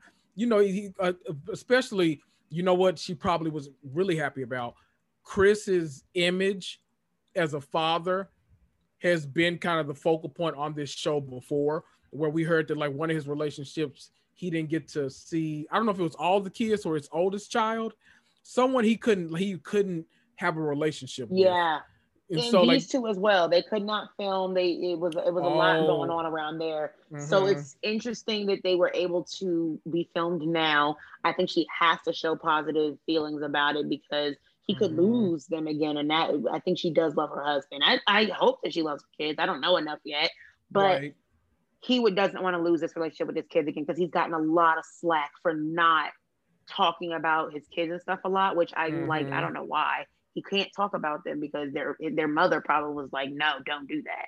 So that's probably why. But now that there's a good relationship and they're there during COVID, it's a really good sign to me. And I think that he needed to buy a bigger house to say, like, look, we have space for them. We're doing this because I am recognizing and acknowledging that I have children that I am responsible for, which is your job as a parent. So glad to hear it. They are not in Potomac. I have to give people this information up front. They are very far from Potomac. They're like in Cheltenham or Upper Marlboro or something, which is in PG County. Very large population of African-American people, largest in the country in that county. Also, it is a very big county, and it is very affluent. There's a lot of affluence there because a lot of government workers, a lot of people who own their own businesses, a lot of healthcare workers. It's very nice. She's definitely in the suburbs. She's just not in Potomac, not even close, about an hour or so. Like, oh wow, the only person who is Potomac-y right now is still Karen. Karen, yeah, yes, sheesh, 100%. So and renting, mind you. Oh, don't forget. Need we and never forget. Monique's gone, yes. so no, no more owning in Potomac. That's all right, I guess. And apparently Robin is also building her house. This came from a mixologist. Thank you for anybody who knows the area and cares. In Howard County, which is outside of Baltimore. It's a planned community, very nice community. It's super family oriented, very suburban. It's like the think literally big suburbs, the epitome of suburban. That is, it's really nice, great malls, but that's like what kids do on the weekend is go to the mall. Like that is the gist of that area. Very nice area. They're building it in like Elk Ridge or something, which is also not Potomac, but not as far as where she was. She now can at least probably get to the same airport as all the other women within an hour and a half. Okay. It's crazy. So then, since we're talking about distance, they made a really, really big deal about Wendy. How far is she from the Knicks? She's far. Oh. She's far. Wendy is in the sticks. Like, not to shade the area. It's called Finksburg. It's far. Oh. It is far. Oh. I was like, who's doing that drive at night? Right. Who's doing that drive in the daytime? Who is doing that drive ever? Like, so this is probably her last time hosting an event. Gotcha. Right. Like, it's not gonna do that for a long time. Let's see. I can actually pull it up on my maps because I'm currently in Baltimore. Like I said, I'm at my mom's house. Mm-hmm. Baltimore is probably about an hour outside of where all these women live, the minimum, like without traffic. In the Montgomery County area, closer to Potomac, and where Wendy is in Finksburg is about 36 minutes past me. She's 28 miles further than I am. Ooh. So you're talking about these women from where they were, it's going to take them at least an hour and 40 minutes. Good and that's Lord. No traffic. And how often is that? So they probably, child, Wendy, okay, that's your last event now. I have to tell Wendy, I'm not coming ever again. Don't ever ask me. Ever. Like, let me see. I'm going to probably do it from where I know for a fact that Giselle lives. I hate that I'm this kind of a person and this stalker, but I must give people the information because Wendy and Robin might need to swap taglines. We're waiting on Wendy now because this is far. Right. Let's see. She is... So Giselle alone, it took her no traffic today on the using of maybe a possible toll or two. It is about 50 miles away for a party that you don't even know what the theme is for. And it's about between an hour and 5 minutes to an hour and 15 minutes, no traffic. Now, need I remind you, Giselle lives outside of the nation's capital in the county that literally everyone from senators and otherwise live. There's traffic. There's nothing but traffic. It's the DMV. Like there's traffic every day, everywhere, all the time. That sounds real. Like we got a cavalcade and all that kind of stuff too. Yeah, that's a little bit of traffic. Yeah. I'm surprised they didn't all take like one of them little motorcades that they all take. Like they all got in it together and picked up. Right. Like, Karen and Mia did it right. They got a driver. And they were like, "Okay, cool. We will go together and we'll carpool, have some cocktails, talk, all that." Right. I need a game or something on the way there. Like we need to somebody bring Parcheesi or Monopoly or something so we can actually let's move this trip along because I'm not coming back to Wendy House no more. Never again. Yes. Candace's stepkids are able to film. We talked about that. That's great. Ashley is very pregnant and having a great time with that. And Michael's a good father. I'm not impressed by that because why wouldn't you? You need to be. So right. Love that Giselle was like, "Oh yeah, COVID's the reason that Jamal and I are not working." I'm like, okay, girl. Yeah, like all right. We're not even gonna spend time on that one. That's too easy. No. Yeah. Okay, we'll see how that works. Love that Wendy was late to her own party in her own house. That made me laugh. Right. Like them people drove for 2 hours to get there and you still late. Like, okay. And I also love that Robin is the mathematician. Last year, she was like, the physics, the velocity of the table was shaking. And that was this, and that's because of this. Now she's like, Mia, so actually 28 minus and this and that and 30, 60, that, yeah, you're this many years old, okay? Like, go ahead, Robin. You better show up. These little scenes like this is why that show in particular is so great. Like I would have never I can't tell you how hard I was laughing during this scene because Mia like genuinely just like was not embarrassed like anything like that. She's like, "Oh, wait, how old am I?" Like, "Wait, know what I say?" "Oh, no, it's 20." And like, with Housewives, you got to kind of think for a minute. You like, "Wait, is she being for real, or is she really trying to like make us think she's younger than she is, or like what's going on? Like I love that we got to like think about this stuff on so many levels, just from the fact that like Robin is counting out that math didn't work. This is my kind of show. It might be too early for Mia to be doing that because she just got here. I hope so. Yeah, I think so, because just to insert myself again, because why not on my own show? Right. I don't ever remember how long me and fiance Maya have been together. I always forget. I forget constantly. I honestly, I think this year it's 7 years. It may be 8. I don't know. I don't know at all. Like, I truly, after 2, it's like, yeah. Honey, after like a week, I was like, okay, great. So we're doing this for a long time. Okay, cool. Just let me know if you get done. So I could tell you no. Like, right. And then once we got engaged, like, don't we start over? She's like, I mean, yeah, we just said like together for this and engaged, like, or married for that. I'm like, oh, right. You want me to remember 2 amounts of time? That's crazy. Like that's won't a lot. Be doing okay. that. What I didn't love in this episode was Juan Dixon not being able to literally recognize that Robin's depressed. Like, this was like classic case to me. Like, I'm not trying to diagnose her, but it sounded like there was no empathy for the fact that she was struggling. She had a tax situation happen last season that now they didn't know how, COVID would impact their filming. That's her bread and butter. And all of her other types of business ventures. It all got stressed because of COVID, and she's just trying to make sure she can provide for her family. And also just everybody was feeling different things during COVID. So the fact that he was like shading her with symptoms that did sound very much like textbook cases of depression or experience or being depressed. So even if she didn't have depression, maybe being depressed, which are different. I'm like, so her sleeping all day and then wanting to not even do things around her own house, that sounds like you should probably be asking her, are you okay? And not get yourself together. I'm unattracted to you.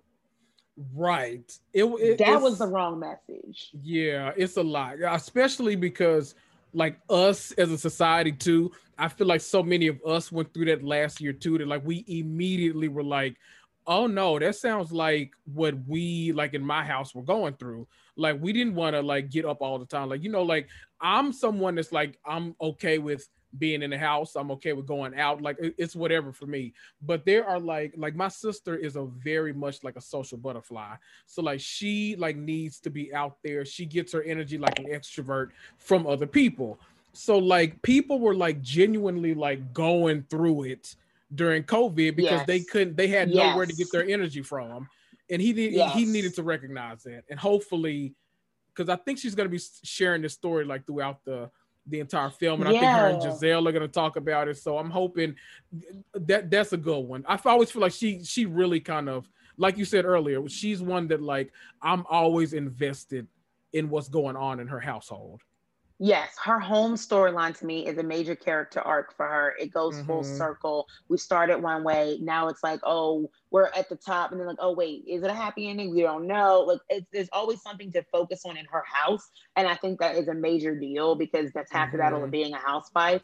But like, yeah, my fiance was the same way. It was hard for her because she likes to talk to people a lot and she likes to be on campus and she learns better that way. So her trying to do school and finish her doctorate is like, was 10 times harder for her at home because she needs to be she needs to be like a mental person, like in the front of the classroom, be able to have access to the professor, take her notes and ask questions and see it.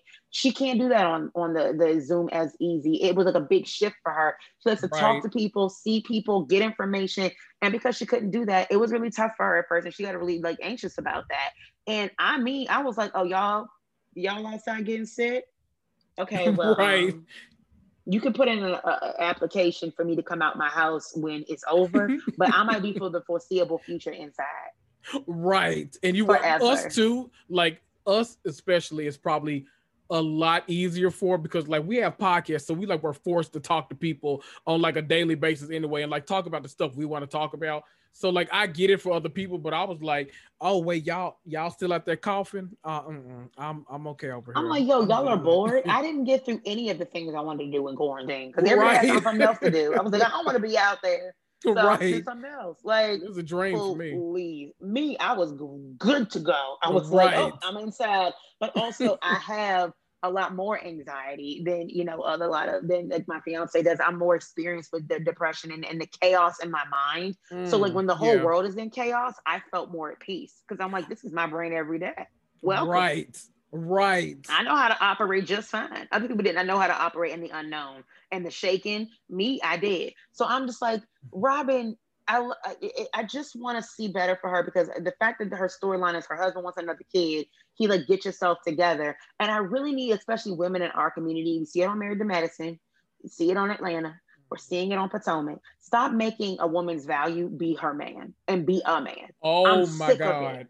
I'm sick of it. Giselle telling Robin to me, that man will leave you, or like you won't want to lose that man because like you need to make sure you keep his attention because she's depressed. No, he needs to be a supportive partner and make sure you're not depressed. Ask if you want counseling. Ask if I can take the kids from you. Like somebody made a good point. He's a coach. This was COVID. You are also home, sir. Right. You are also home. You're fine. Even if it wasn't COVID, there's an off season. They don't have crumpets every day. There is March Madness is when the season is done. And I'm telling you, Coppin wasn't making it to March Madness. Right. So in which case, you can actually also help your spouse. You don't have to wait for her to cook dinner for your children. That was y'all's kids. Those are your children. Like, I'm so glad you said that. Yeah, and then Karen did the same thing to Giselle about the fiery box. Now, is it funny? Yes.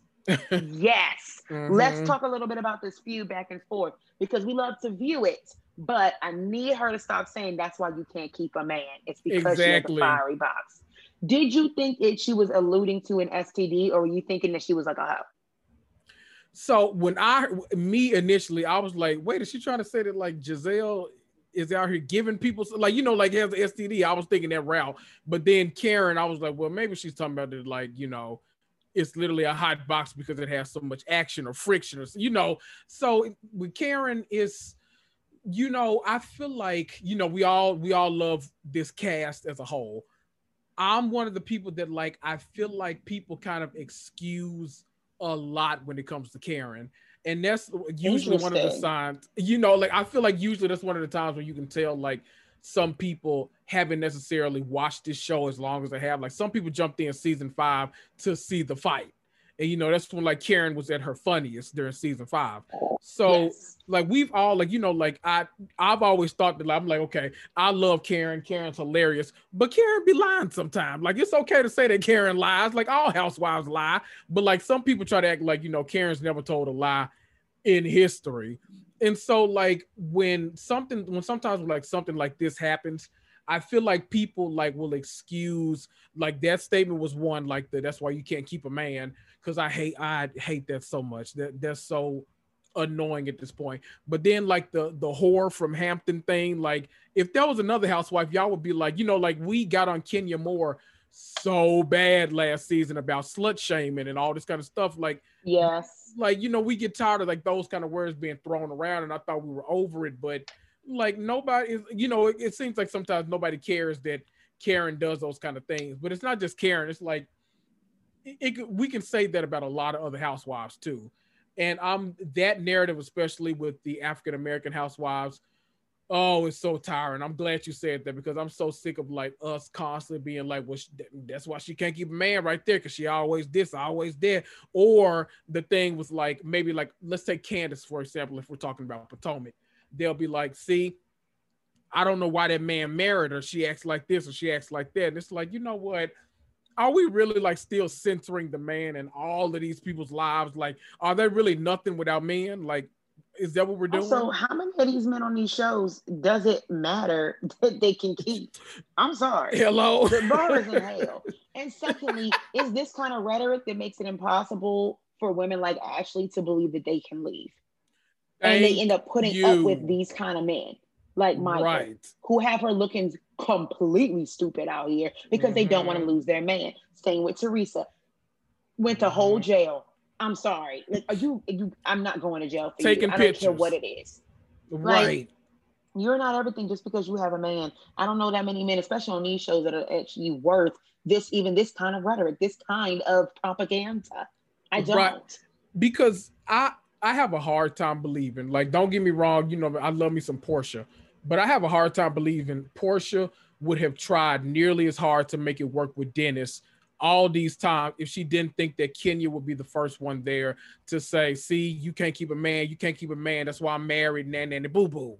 Like, I have a hard time Honestly, not believing even that. just Kenya. I think her mom too. I honestly think she would have been like, Oh, "Oh, I'm gonna yes. disappoint my Miss Diane for being Mm-hmm. a baby mama and divorced and not having a husband." As if Yep. it's not a big deal that she bought that big house by herself, has her own empire, and is Hello. literally a good person. Like, Right. and that's Exactly. why we're led to believe that she might be with Simon, because it's so much more important and valuable to her that she has a man than anything else. And that's just Mm-hmm. unfound. Now, have you heard the theory around why Karen said that's why you went to Sing Sing? Okay, so the her having supposedly a mental break. Yes, her possibly having a mental breakdown. So the rumor has it, and then I'll get your opinion on it if it was Okay. too below the belt, Kendrick. Mm-hmm. So for people who don't Mm-hmm. know, the rumor was when Karen said that's why she thought she went to Sing Sing. She said on Watch What Happens Live that she thought that Sing Sing was some kind of, like, it wasn't the prison, but it was like a mental health Mm-hmm. facility or hospital for psychiatric care. And the rumor was that Giselle and Jamal have been together since college at Hampton University, where I went for one semester. Yeah. Um, and he got a girl pregnant, so he was starting early allegedly, Mm-hmm. and it made Giselle have a breakdown, in which case she needed to possibly seek psychiatric attention and care at a facility like that. Ooh. And if that is true, even if it's not true and it's always been a rumor, I think that Karen went really far. But then I Very low. also recognize that she went as far as she knew the person who was sparring with her would also go. Because the whole, I'm Yeah. going to expose your cheating truth, your tax truth, your this truth, this, Mm-hmm. all these things, I think gave Karen what she thought was the range to go ahead, because they were on an equal level and equal playing field at that point. What do you think? I can definitely believe that.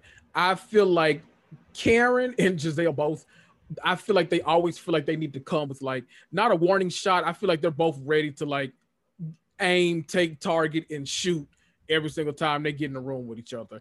So I definitely can believe that. If she thought that, I hate that though, because, like, we're supposed to be breaking down these kind of mental stigmas. So that's one that I'm anxious to see, like, how that plays out at the reunion. I'm wondering if Giselle is going to confirm if that's true. Like, if it actually did happen, then I hope she does actually say, like, yeah, I went through a time where I was really, I was just really bad. Like, I was going through a lot. I didn't have the capabilities to deal with it. So then, I seek help, which a lot of people should do. So I'm hoping she actually leans into it if it is true, so that she can actually help a lot of people out there that are actually watching the show. And I hope that Karen actually takes responsibility and says, you know what, that was lower than I'm ever willing to go, and just, like, apologize and own it, so that they can be done with Yeah, that. Because I don't want to see that drag out. because we also need to get rid of mental health stigmas in our Mm-hmm. community as well. Specifically, we need to get rid Yes. of it in the world, but I'm saying I keep watching this play out on so many shows that do have us as a cast, and it's stressing Right. me out, because we Right. used to see even on Married to Medicine, and they're freaking doctors. Right. The way they even used to treat Gregory, like he wasn't a real doctor because he was a psychiatrist. I'm like, actually, you all could benefit from seeing someone who specializes in the brain. I'm very confused. Right. That should be Like, the oof. that is the Yeah. whole thing. Like, we also deserve to have some kind of, like, mental help. Like, I don't know very many college students who could survive the pain and the anguish fully. Like, maybe not even survive, but, like, who could get past it, their boyfriend getting another girl pregnant. Right. If you think Especially about it when, that way. because it doesn't, like, like for face, like not even like a theory to me at this point. Like you knew that like when they got together, Giselle was probably, both of them actually were like, okay, this is the one. At some point, you know, we'll do whatever now, but we're gonna get married. Like this is my future. So like I think they always knew they were gonna at least try to be quote unquote that couple.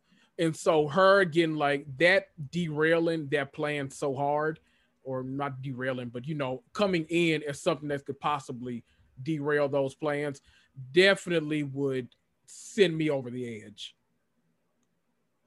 Yeah, it's a lot. I completely agree. Ugh. I just I want better for them, but I also love to watch them spar. I just wish they didn't Right. take it to a place of like obvious Because they don't need what to. is it called? Yeah, they don't need to. They're expert Yeah. level readers. Right. They know how to get shady and really in there without getting too dirty and like, you know, contributing to certain like you know, complexes that we have and that need a lot of readdressing, because then it's what makes it hard for someone like Robin to say, you know, I need to talk to someone, because we're like, okay, Right. we're gonna just shame it if you end up going and talking to someone. And we've seen counseling and stuff like on the show, but then we have this kind of conversation. Like, but if it gets to a point where you have a breakdown, that's where we cross the line. Like, no, if anything, we need to be proactively talking to someone so we don't have breakdowns. Right. And especially like when Karen last season, you know, was talking about how hard it was to get Ray to actually go see a therapist when they were having their like their So they saw marital the problems. radio host. Right. Right. And so it's a like, you know, pushing how you mentality. can. Yeah. Yeah. But I am really excited that the show is back. I think they did Oh, an yes. amazing job in their first episode. Yes. I had the most fun watching Housewives this week that I've had in such a long time. And I've also had the most fun I've had recording with you, Kendrick, in such a long time. Thank you so much for coming on and giving all of your amazing hot takes. Please tell everyone where they can find you and listen to you, because I know now they're obsessed all over again. Oh my God. Thank you for having me. First of all, you know, I love Patreon, the podcast, everything I can come on. I love talking to you about Housewives. That's why I'm always in your DMs. So y'all can find me anywhere you listen to podcasts, me and you, the Housewives of Marvel 2, or you can just search my name, Kendrick Tucker. I'll pop up. I'm doing a little rebranding right now. So I'm still putting out episodes regularly. Yes, I'm putting out, you know, I always put out 2 episodes a week, one usually reality TV related, and then I do like a Marvel comic booky kind of episode too. So I'm doing a little rebrand. In like less than 2 weeks, I'll be launching with a slightly new name, new cover, all that kind of stuff. So I want y'all along for the ride. It's gonna be fun. Yes, really quick before you go, because I know you have to get to something else. What are your thoughts, really quickly, about Loki on Disney Plus, and what do you feel about its comparison to WandaVision? And there are some not everyone's loving it the same way they were loving WandaVision. So I'm kind of in that boat too. WandaVision for me was the best one. I put Falcon and the Winter Soldier and Loki neck and neck. It really depends on how you preference other things. Like if you like action more, then Falcon and the Winter Soldier is definitely for you, because Loki wasn't really action packed. It was more so developing a story. And so Loki, I love the second half. I really did. I like the premiere too, but like 2 and 3 kind of dragged on for it to be a 6 episode kind of slow burn that it was. But I like that it had big implications for all the Marvel stuff that's coming up. So I'm happy it happened. They'll get a season 2, so maybe they'll address some of the criticism that they've gotten and give us an amazing season 2. Okay, good to know. I loved WandaVision. I was slow to Loki because I was like, it's not doing it for me like the way WandaVision was. But y'all, just like that, he has expert level thoughts and amazingly contradicting opinions about and some great hot takes on Bravo and Housewives, and of course on Marvel, because that's the Marvel too. So thank you so much for coming on. Thank y'all for listening. You know where to find me on all the things. There is so many things happening. You can subscribe to the Patreon if you want to hear our Hot Topics episode. I'm doing some origins of different Housewives franchises and other Bravo shows. Very first episode rewatches. There's Bachelor and Bachelorette that I'm covering right now this season, off and on, but every week or every other week, I have something up there about that. And other things, if you just want to support me and help me pay for #ThisDamnWedding. There's a merch line, and all of that is in the links of my bio and in the description notes. And you can follow me on all the things at Mixing with Mani, MIXING WITHMANI. If you want to just support me for free, you're welcome to leave a 5-star review. And if you don't love it, you're welcome to just go listen to something else. Thank you for listening. I love you. Have a wonderful day. Stay happy, stay healthy, stay safe. And if you want to, stay home. Bye. Bye.